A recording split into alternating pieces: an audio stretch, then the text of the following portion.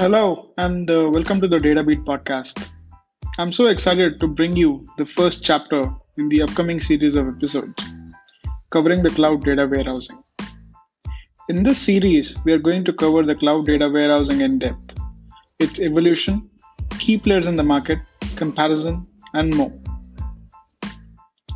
Let's get started and talk about the evolution of cloud data warehouses, which is definitely not complete unless we talk about the on-premise implementation or the generation zero. So what is a data warehouse?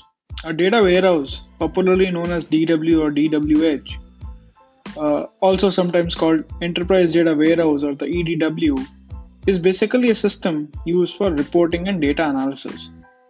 And it is considered a core component in business intelligence. Data warehouses are central repositories of integrated data from one or more disparate sources. They store current and historical data in one single place that are used for creating analytical reports for workers throughout the enterprise. Just a few years ago, all data warehouses were running on-premise.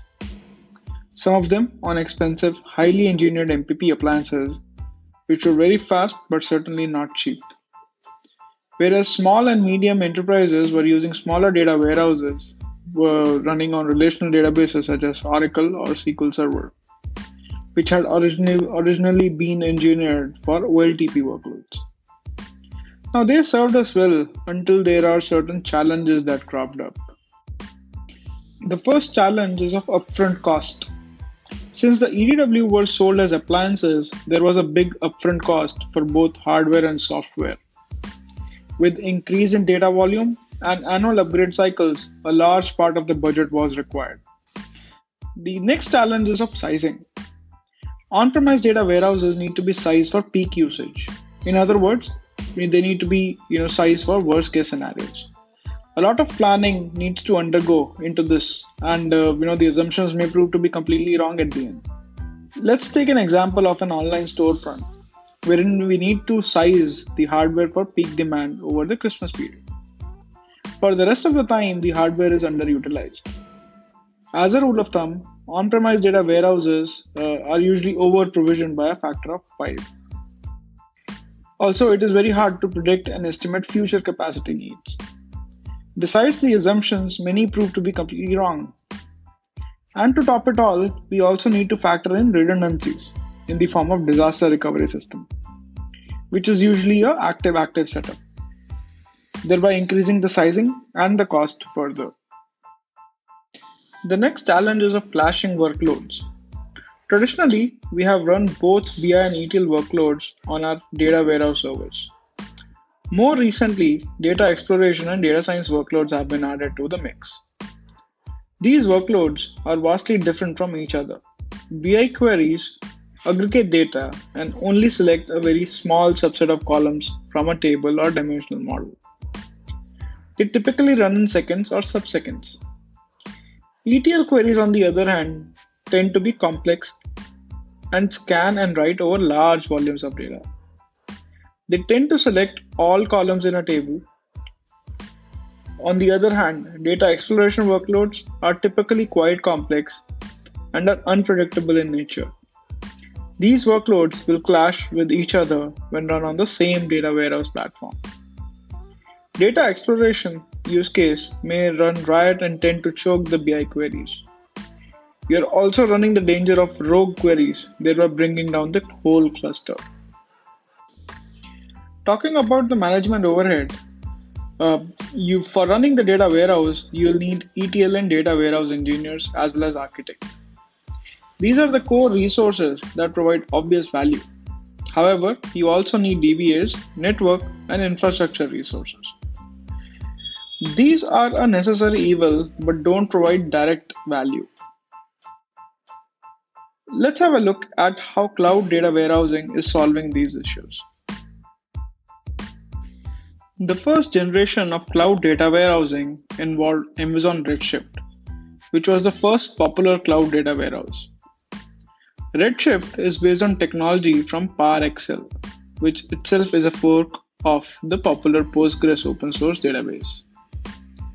The first full release of Redshift was made in 2013. However, what Redshift has in common with most other cloud data warehouse platforms is that they were not built with the cloud in mind. The MPP technology was just lifted and shifted from an on-premise implementation into the cloud. These first generation cloud data warehouse solve some of the problems of traditional on-premise data warehousing, but leave others unresolved. Let's first have a look at what problems they solve. The elastic nature of the cloud allows us to scale the data warehouse cluster on demand. We don't need upfront investment. We can use operational expenditure rather than capital expenditure and don't have to worry about too much about our cash flow. We don't have to go through a lengthy purchasing process with budgets and sign-offs either. As a result, cloud data warehousing has made data analytics feasible for medium-sized enterprises. First-generation cloud data warehouses also had a certain level of agility to the development. It now only takes a few hours to spin up and load a cluster with data. The management burden and administration overhead is also reduced to some degree. For example, patches are rolled out automatically. The same applies for backups. However, let's have a look at the fundamental flaw of the lift and shift approach of these first generation MPP systems. The fundamental flaw of first generation MPP cloud data warehouses is that the data in compute, that is disks and CPU, are co-located.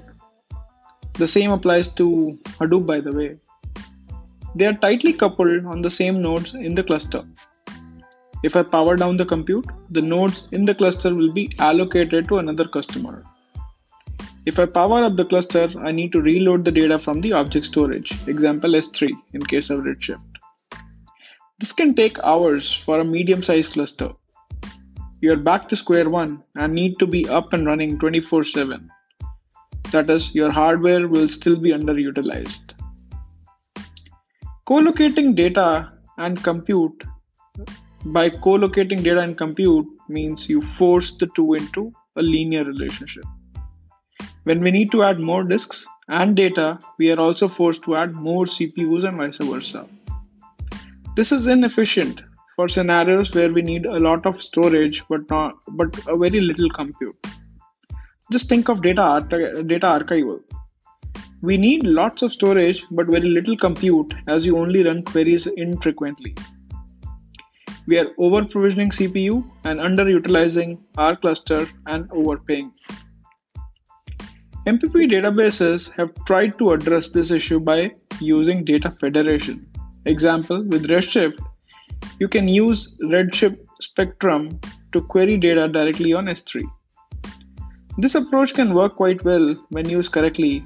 However, it has various limitations. The biggest issue with the Spectrum architecture is that you will still need to have your Redshift cluster up and running 24/7. In general, data federation and virtualization has its own limitations and is only useful for a narrow set of use cases. The next challenge is of MPP and the data distribution. Let's have a closer look at the design of the MPP database. On an MPP database, the data is evenly distributed across the nodes of a cluster. Whenever you are adding a new node, you need downtime for that data redistribution to complete. So while you can react more quickly to unforeseen business events, you still have some limitations and require a significant amount of manual intervention. The other of even data redistribution is that you can't scale the cluster for concurrency. All nodes take part in processing of the cluster. Each task in a query typically takes up one thread, or let's say one vCore. The number of vCores on one node in the cluster limits the number of queries that you can run concurrently. Talking about management overhead, while we gain some benefits in reduced management costs involving automatic patches and backups, We can't eliminate them completely with first generation cloud data warehouses. To get good performance out of the platform, you need to have good understanding of the profile of the data and the likely usage pattern. This is needed to make good decisions on how the data is distributed across the nodes in a cluster.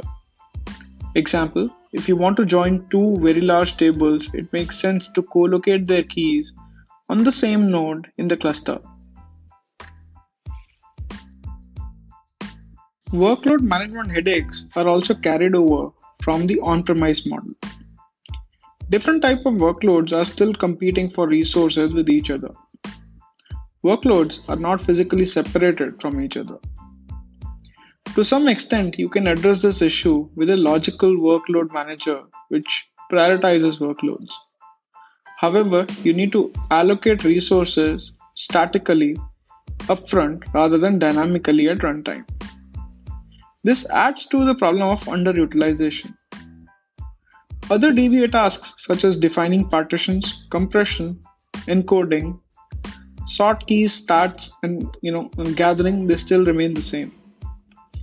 In particular, the so-called vacuum operation on Redshift is dreaded by data warehouse teams, as it requires extensive reordering of data, which is extremely resource intensive and ideally requires downtime.